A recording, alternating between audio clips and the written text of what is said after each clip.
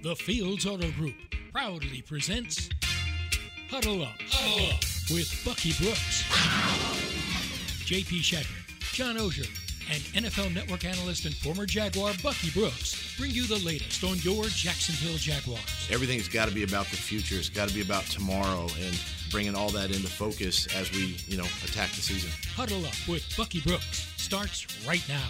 And welcome in. It's Wednesday. It's Week 10, and it's Huddle Up with Bucky Brooks, J.P. Shadrick, John Ogier. Busy show ahead as we get ready for a trip to Arrowhead to face the Chiefs. NFL Network analyst Bucky Brooks with us every Wednesday from Los Angeles. Senior writer John Ogier sits just across the desk from me here in Jacksonville. And it's the Jaguars at 3-6, the Chiefs at 6-2, coming up this Sunday at 1 o'clock. Hey, welcome in, guys. Here we are, another week of Jaguars football, Bucky, after a win last week. This time, and a tough trip to Arrowhead awaits. Yeah, big win for the Jaguars to get that, to get off the snide 5 games in a row. That was tough. But to get in the win column gives them a little confidence, a little momentum going into a very, very tough environment in Arrowhead to play the Kansas City Chiefs, who also happen to be one of the top teams in the AFC. They're decent on offense, John. I'll say that. Well, as I told Brian Sexton this morning, Arrowhead's a tough environment because the Chiefs are really good. I mean, it always helps to get that home field advantage when a team's really good. I think it's the toughest test they've had, the Jags, certainly since Philly, but maybe even tougher than Philly because of the way the Chiefs play. They can get up on you, maintain intensity. The way Mahomes plays, it can feel like your head's spinning a little bit defensively if you haven't seen that before. It can get away from you in a hurry, and I'm not sure Philly really has that. So in that sense, the blitzkrieg nature of what this can become, if they can withstand that early, not be out of it early, then you can hang with them. But that's a tough task. Let's hear from the Jaguars head coach Doug Peterson today, his Wednesday press conference ahead of this Week 10 matchup against the Kansas City Chiefs, and Patrick Mahomes, a priority, of course, for the Jaguars defense. Just sort of ad-libbing, sort of on the run, out of the pocket. He's hard to sack, hard to get to. Ball comes out fast, and it can come out anywhere. And that's what makes him special, and we just got to do our best to, stay attached to receivers and tight ends, backs out of the backfield, and the pass rush has got to be, it's got to be on point, and try to put as much pressure as we can and try to keep him in the pocket. But that's a challenge. That's hard to do. Good luck with that. He gets out of there and throws sidearm, no-look passes, all the above, and it's one of the best offensive groups in all of the NFL, of course, with Mahomes leading the way in passing yardage this year. Kansas City is the number 1 passing offense in the NFL, 2nd overall. They're good in almost every metric. They don't give the ball away too much. They score more than anybody in the league, 30.4 points per game.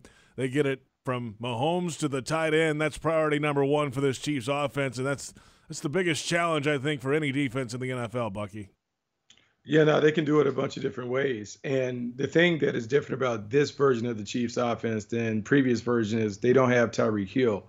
And so without Tyreek Hill on the field, they're not necessarily the big play juggernaut that they were in previous years. But what they do is they kind of nickel and dime you. Pat Mahomes has become an even better distributor in terms of playing on time.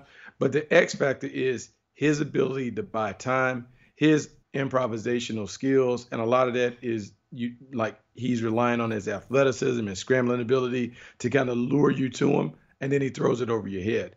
And so it's a test not only for the secondary, but it's a test for the front 7 because the front 7 has to stay disciplined in their rush lanes. They have to be on alert that when he flees the pocket, someone has to track him down. And then the secondary has to know, I got to trust those guys up front to deal with him. I have to plaster my man. If I don't plaster my man, that's when the big plays happen. And so the defense is split, but everyone has to do their job to have any chance of slowing down this offense.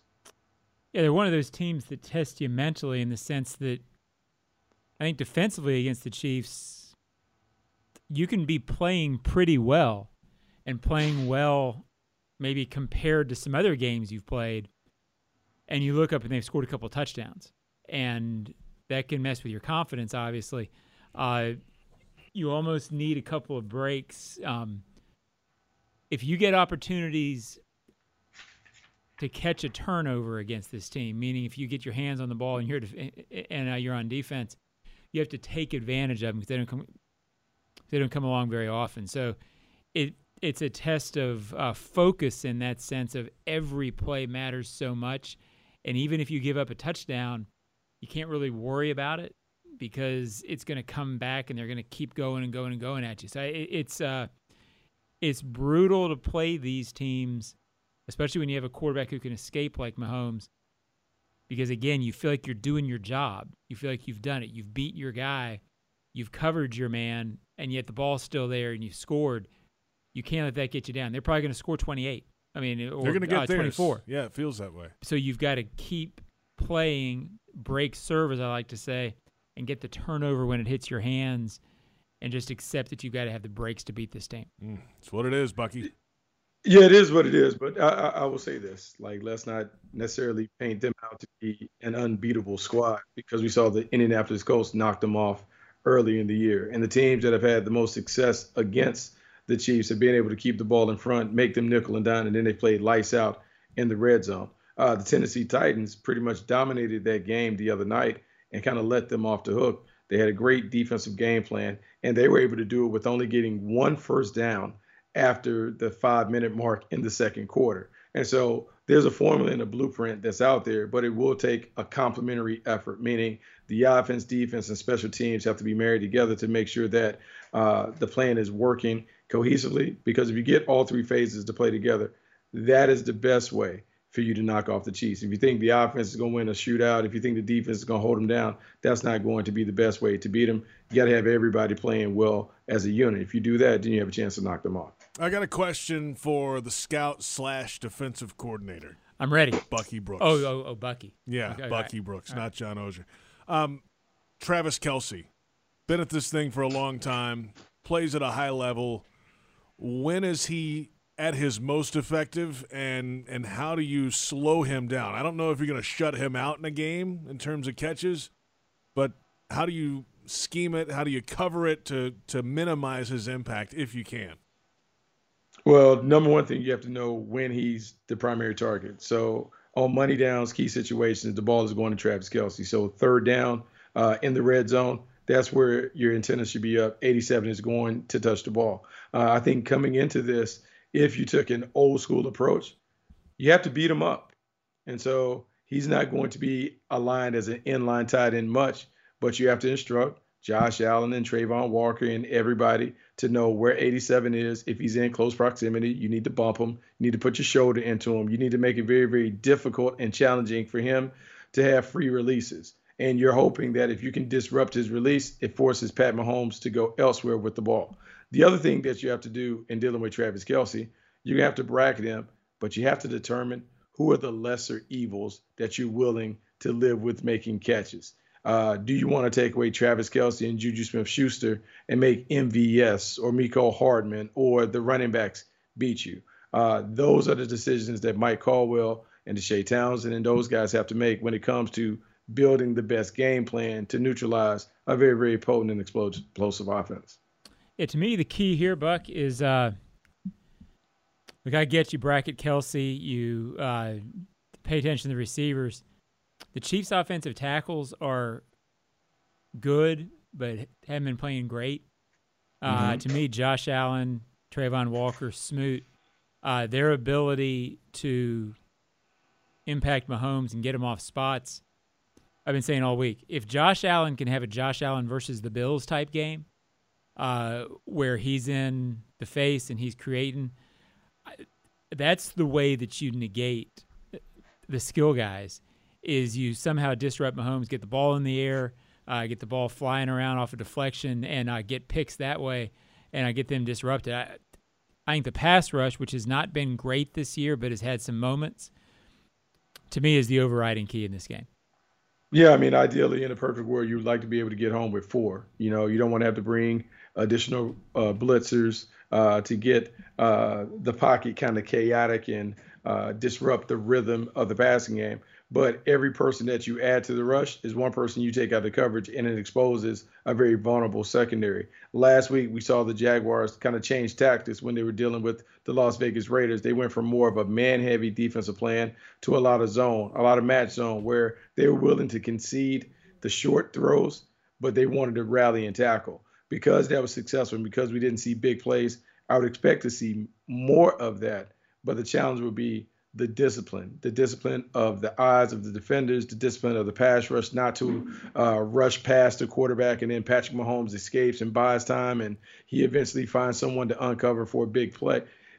This has to be a very disciplined and dialed in unit to approach it if you're going to take a bend but don't break style. Because the other way we know, if you blitz him, he's going to get you and you're going to pay, because we've seen too many balls fly over the head of the secondary. He is waiting for an opportunity to catch the Jaguars in the blitz so he can cash in his lotto ticket. Cash in a lottery. Yeah, ticket. there it is. There's another Buckyism, the lottery ticket. He goes to the lottery ticket all the $2 time. billion. Did you win it? Was that you? Did you win it? It was in Pasadena. That's up the road from you. It wasn't up the road, but I don't know if you remember Peko, who plays for the Cincinnati Bengals. His dad owns the store where the ticket was sold. So his dad cashed in $1 million for the $2 million lotto. How about that? How about that? It's a pretty good little payday for the convenience store, for sure. Hey, we'll come back. $1 billion or the $2 billion? Yeah, $2 billion. Yeah. He only got $1 million, though, right? Yeah, I know. He only got $1 million. He only got $1 million. Only $1 million. If I only got $1 million, you wouldn't see me here. Yeah, he would be only everywhere else but here is where he would be. Only at home. We're back in a moment. Jaguars offense last week, efficient. Certainly in the second half. Jaguars quarterback Trevor Lawrence trying to build upon that performance in Week 9 against the Raiders. Huddle Up with Bucky Brooks is brought to you by Fields Auto Group Jacksonville. Step up to luxury. FieldsAuto.com. It's Huddle Up with Bucky Brooks on the Jaguars Digital Network.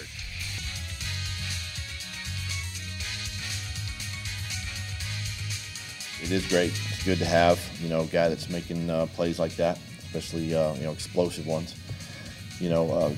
Credit the guys that are blocking, obviously, and creating those holes. But he's been able to, rip through some arm tackles and extend a run. But you never know. You never know when that one play is going to come where he's going to rip one off. That's the head coach, of course, Doug Peterson, discussing the play of the running back, Travis Etienne. Welcome back. It's Huddle Up with Bucky Brooks, JP Shadrick, and John Oehser here in Jacksonville. Bucky Brooks out in Los Angeles. The Jaguars have the Kansas City Chiefs this Sunday at Arrowhead. It's a 1 o'clock kickoff time on CBS.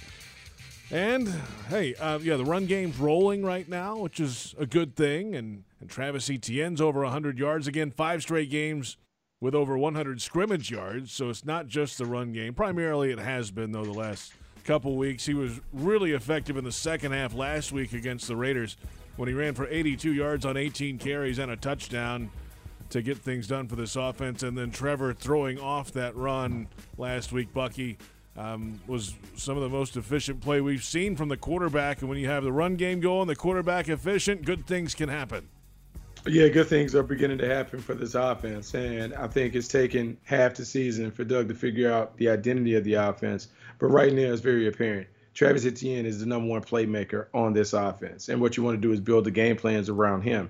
Trevor Lawrence now drops down to the complementary role, and so what you're doing, instead of passing to set up the run, you're now running and doing some things around Travis Etienne to set up Trevor Lawrence. The other thing that we saw from that is using Travis Etienne as a little bait to continue to utilize Trevor Lawrence's athleticism in the run game. We saw him have, 60 yards, 63 yards the other day, running, getting on the edges, doing some zone read things. It is another complement to what this offense can do. And so when you enter the season as a head coach, Doug Peterson comes in thinking, this is the way that we're going to have to play. But somewhere around the midpoint, you have to say, look, I like how we thought we were going to approach the season. But right now, here's where we are. And when you make those hard assessments, you tweak the game plan, you tweak the play calls to make sure that your best players are given maximum opportunities.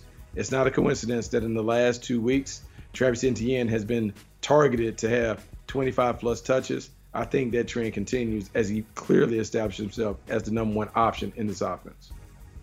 Yeah, this is intriguing stuff. I mean, in the last month, I knew Travis was good. I didn't know he was this good. In the last month, all of a sudden, you're starting to see a guy develop into a Pro Bowl level player, if you will, a star on offense. I was trying to think back. A-Rob went to the Pro Bowl and DJ Chark went to one Pro Bowl, I think. That's right. Beyond that, I'm not sure there's been a skill guy in the Pro Bowl since I've been back here in 2011. I mean, I'm not trying to I'm not trying to criticize guys in the past. I'm just trying to think. Leonard go? I don't think he went, did he? Fournette. Yeah, and with apologies to Leonard, even when he was really good as a rookie for this team, he wasn't this. Right. I mean, so it's interesting to see a guy sort of develop before your eyes into one of the top. I think Bucky in his scouts take that he does for us said top 5 running back. I mean, you're starting to see an offense that has an identity, and this kid's the identity, and it's elite stuff. And I'm just not used to it. I haven't seen it around here in a long time, Bucky. Am I over-exaggerating how good he is league-wide? I mean, he's turning into a legitimate big-time player. No, legitimate big-time player. Now, here's the thing. When he came in as a rookie, there was that quiet conversation about, well, maybe he's Alvin Kamara. Maybe he could give them what Alvin Kamara has given the New Orleans Saints for years. A player who's not only productive as a runner, but is very dynamic in the passing game. We've seen the running part of it. I would say the next step for Travis is to be a more dynamic and explosive playmaker in the passing game. Because if he is able to impact the game, not only as a runner, but as a receiver, now it changes not only the way that you defend in the box, but how you have to direct your coverage. Do you begin to bracket him? And now that creates one-on-one opportunities for Zay Jones and Marvin Jones and Christian Kirk. Do you have to load the box and do some of those things? It just makes it a lot easier and simpler for Trevor Lawrence to be able to operate when you have a guy cooking like Travis Etienne is cooking. Oh, man, it's a different offense, and you're seeing the ability to score points because Travis Etienne is really coming into his own as a playmaker. Yeah, Leonard Fournette did not go to the Pro Bowl that year. That was obviously all defense for the Jaguars that year in the Pro Bowl, but it was Le'Veon Bell, LaShawn McCoy, Kareem Hunt were the Pro Bowl running backs for the AFC. That was off, just to confirm that. Yeah, and again, I mean, now people who listen to these shows are probably tired of hearing me talk about it. It's the toughness and the vision. I mean, I knew he was fast, but Bucky, what strikes me about Travis right now, it's really not even his speed that's making him special right now. It's the vision, it's the cutback. I think he'd be a big-time runner even if he wasn't a blazing speed guy. Yeah, no, it's really funny because I do wonder like how fast he is, like verified times. Like I don't feel like he's a 4.3 guy on the field. I feel like he's a 4.4 guy who has wiggle and stop-start quickness, and he's able to kind of get through cracks. That's been the best part of him. I think the thing that has surprised everybody is the toughness and the lower body power. His ability to run through arm tackles, his ability to display what we call contact balance, meaning he's taking those glancing blows but not going down at first contact, not being knocked off his pins as soon as someone gets close to him. To me, that is rare. That's a special ability. And we talked about it. I can't remember. It was the Scoreboard show where we talked about the Mount Rushmore of running backs in Jaguars franchise history. And we talked about Fred Taylor and MJD. And you already can begin to envision Travis Etienne being one of those guys. And we've seen it. When the Jaguars have had 5-star running backs, they have had a chance to be really, really good on offense. It's a different style that the offense is operating under. But right now, Travis Etienne is a 5-star running back, and that gives this offense an opportunity to put up points because you can build around his skill set to help the complements get loose. And, JP, you just can't get knocked off your pins if you're going to be a running back in this league. It's advisable to stay on your pins. Stay on the pins. Yeah, stay on there. That is what I learned. I'm no expert, but it seems right. Hey, the Kansas City defense, here's how they rank. In 9 weeks of football so far, 20th overall defense. Pretty good against the run. Teams have to throw to keep up with their offense, so the teams are throwing on them a little bit. Third down, upper third. They have some issues in the red zone, goal to go. And there you have it. How does this matchup work for the Jaguars? Can they make some hay against this defensive group? And how do you do that? Who do you have to really look out for on the defensive side of the ball for Kansas City, Bucky?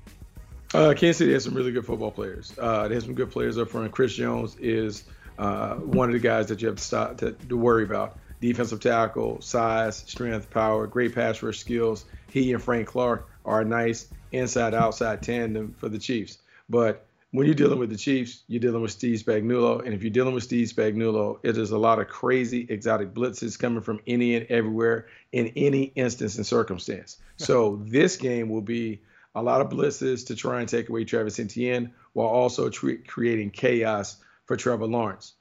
That said, it is a feast or famine defense. When they're on, yeah, man, they're knocking the quarterback around and creating turnovers. But when they're not, they surrender and give up big plays. You saw on Sunday night, the Tennessee Titans had success running at them with a backup quarterback that they did not want to allow throw.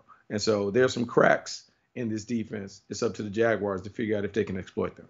We'll come back in a moment. The health of the Jaguars is in pretty good shape so far. We'll get to that coming up, and we're about halfway home. It's Huddle Up with Bucky Brooks on the Jaguars Digital Network.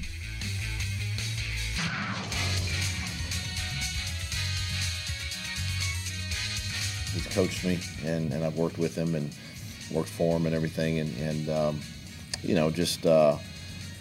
players love him. He's hard. He's a disciplinarian. He demands a lot. All the things that I strive to do. In my job, and then just with the offense. He is creative.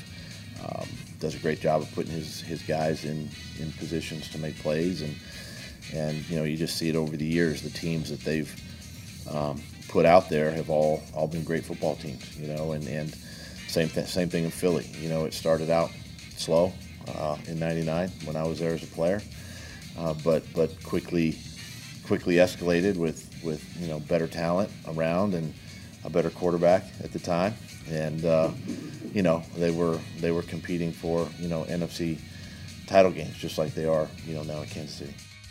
That's the head coach, Doug Peterson, of course, on Andy Reid, the head coach of the Kansas City Chiefs. Welcome back. It's Huddle Up with Bucky Brooks, JP Shadrick, and John Oehser alongside. Yeah, I have a question for the historian, if you will. How much has he shaped the game, Andy Reid, Bucky? And what I mean by that is, over the last 20 years, him and Belichick are really the most successful coaches.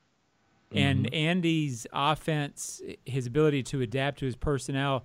I mean, I know he's taken the West Coast offense and he's made it something else.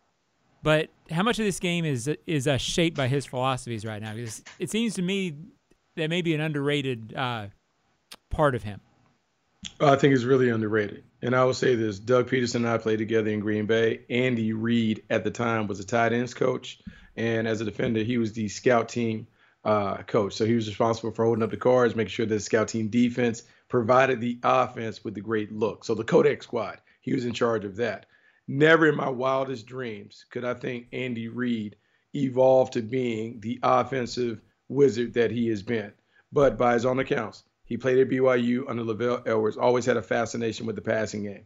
And I think the thing that he's been able to do is take all the lessons that he learned from Coach Holmgren when it comes to the pure West Coast offense, the stuff that he learned from Lavelle Edwards, who they told me he only had 4 running plays in his playbook when BYU was rolling, which is kind of impossible to even think that that's how few running plays they had. And then to really adapt and adjust, because normally you don't see older coaches who get excited about the creativity that might be displayed in the lower ranks. Andy Reid is not afraid to take high school plays, college plays, and put them in the playbook to help his guys be in a position to make plays. It's one of the reasons why this offense is fun, but he's been able to kind of toe the line with that creativity while still using the West Coast offense as a base. It has really been a masterful job that he's done as a play designer to take this offense, this scheme to the next level. Yeah, I mean, I think fans hearing that, the first reaction of the cynic might be, well, it's easy to do it with Patrick Mahomes. But you're seeing the elite version of Andy Reid's offense with Patrick Mahomes, but it's been effective and dynamic for a long time. Donovan McNabb was really good, but he wasn't Patrick Mahomes. That's right. Alex Smith was really good, but he wasn't Patrick Mahomes. So this is a 2 decades of a consistent productivity. I'll bet he's been a top 10 offense, 15, 16 years of that, So it's remarkable. I think he's has reshaped the game, and I've been able to take it in a direction that I'm not sure people saw it 15 years ago. No, John, let me jump in and say this, because people talk about him as the quarterback whisperer. In the last few quarterbacks that he's had, like Alex Smith was a number overall pick, and then he saw something in Pat Mahomes that a lot of people didn't see. When they took Pat Mahomes in the draft, there were a lot of people that had second-round grades on Pat Mahomes because he was a sandlot player at Texas Tech who had remarkable skills, but you had never seen anyone who played the game in that fashion translate into a successful NFL quarterback. But it goes beyond that. Let's think about in Philadelphia who he had. Corey Detmer.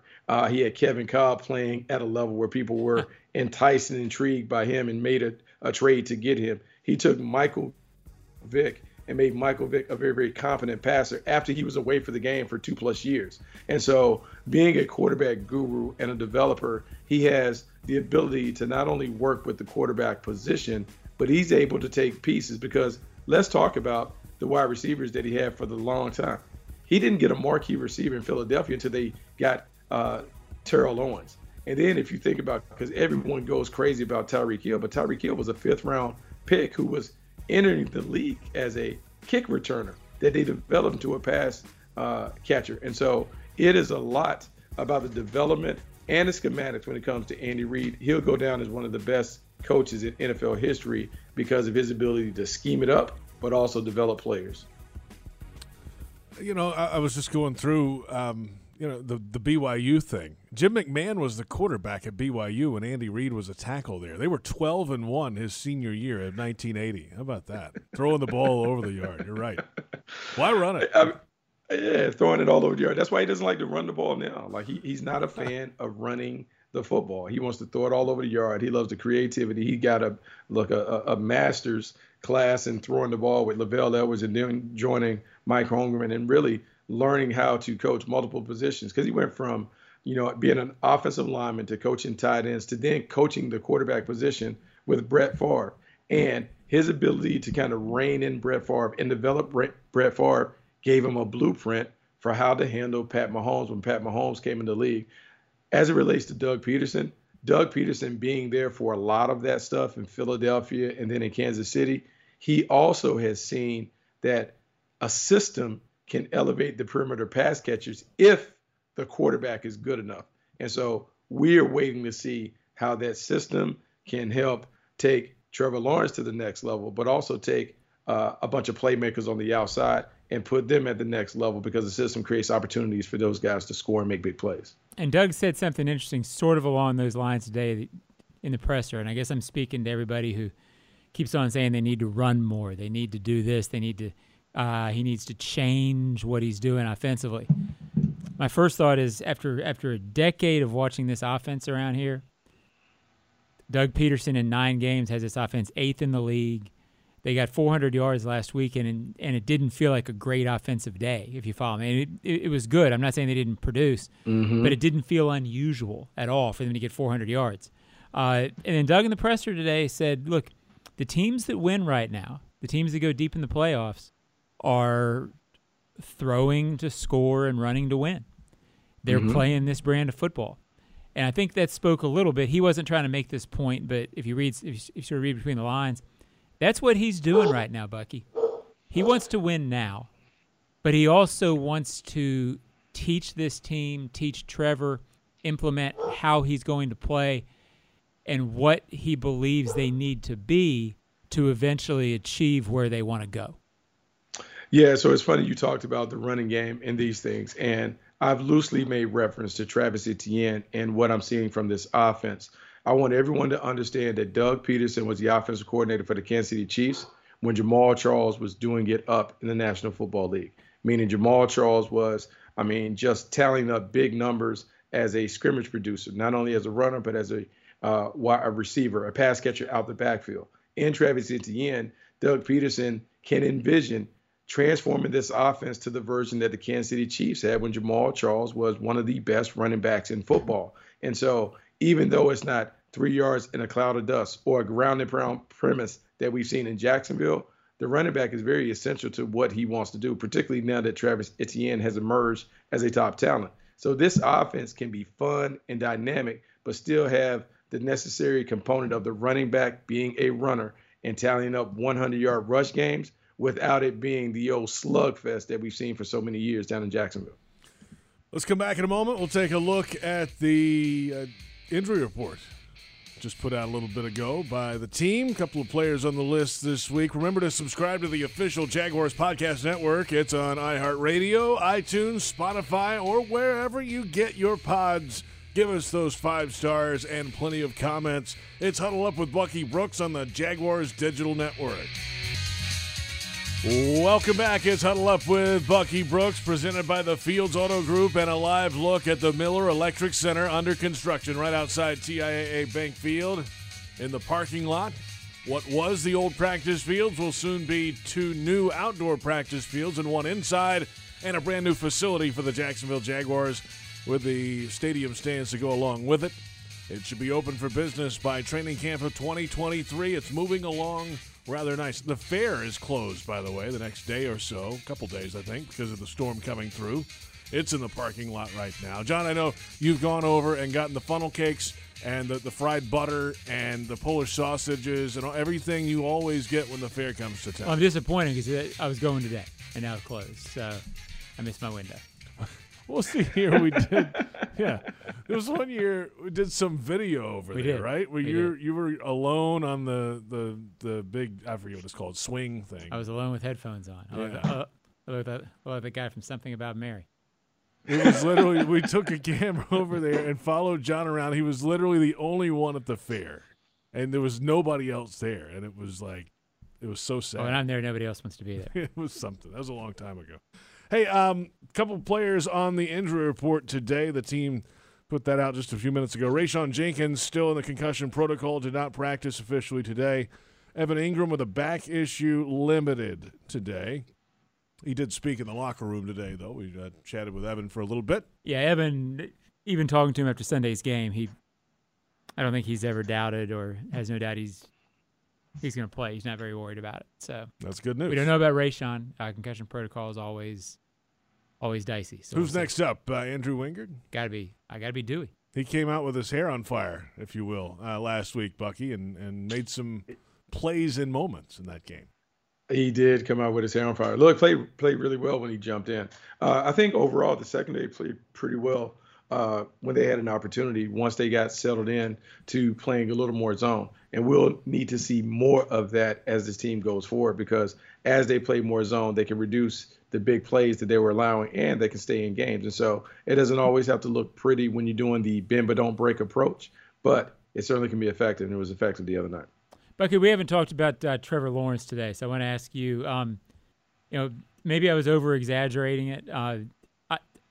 I came out of Sunday's game thinking it was the best I had seen him play. And maybe I was just, with all the criticism he went through last week and then not starting off that well, for him to respond with 4 series, I thought he ran when he at the right times. I thought he was poised. I thought he made some big throws to keep them on the field when if he hadn't completed some of the third down passes, they're off the field and the Raiders have momentum back. I thought it was the best game he has played because of how tough he seemed mentally. Am I overreacting to that? And what was your assessment? No, I agree with your assessment. I think it was one of the best games that he played. And even though I would say he was in a managerial role based on the way that they kind of put the game plan together, I thought it was the best thing for him. I think the big thing that was the improvement was he had a bunch of open shots where in previous weeks he had missed. Christian Kirk coming open on the third down, running the speed out. Sometimes we've seen him either dirt the ball or sell it. He was on the money in critical moments. And if that Trevor Lawrence shows up, if that version shows up, that's when this offense has an opportunity to really go to the next level. We over here singing the praises of an offense that ranks 8th overall in total offense. Imagine if you even get more consistency from the quarterback, despite all the comments and all the speculation about him being a bust and all those other stuff. The kid is playing pretty well, and when he's on his game, man, this offense is really, really difficult to defend.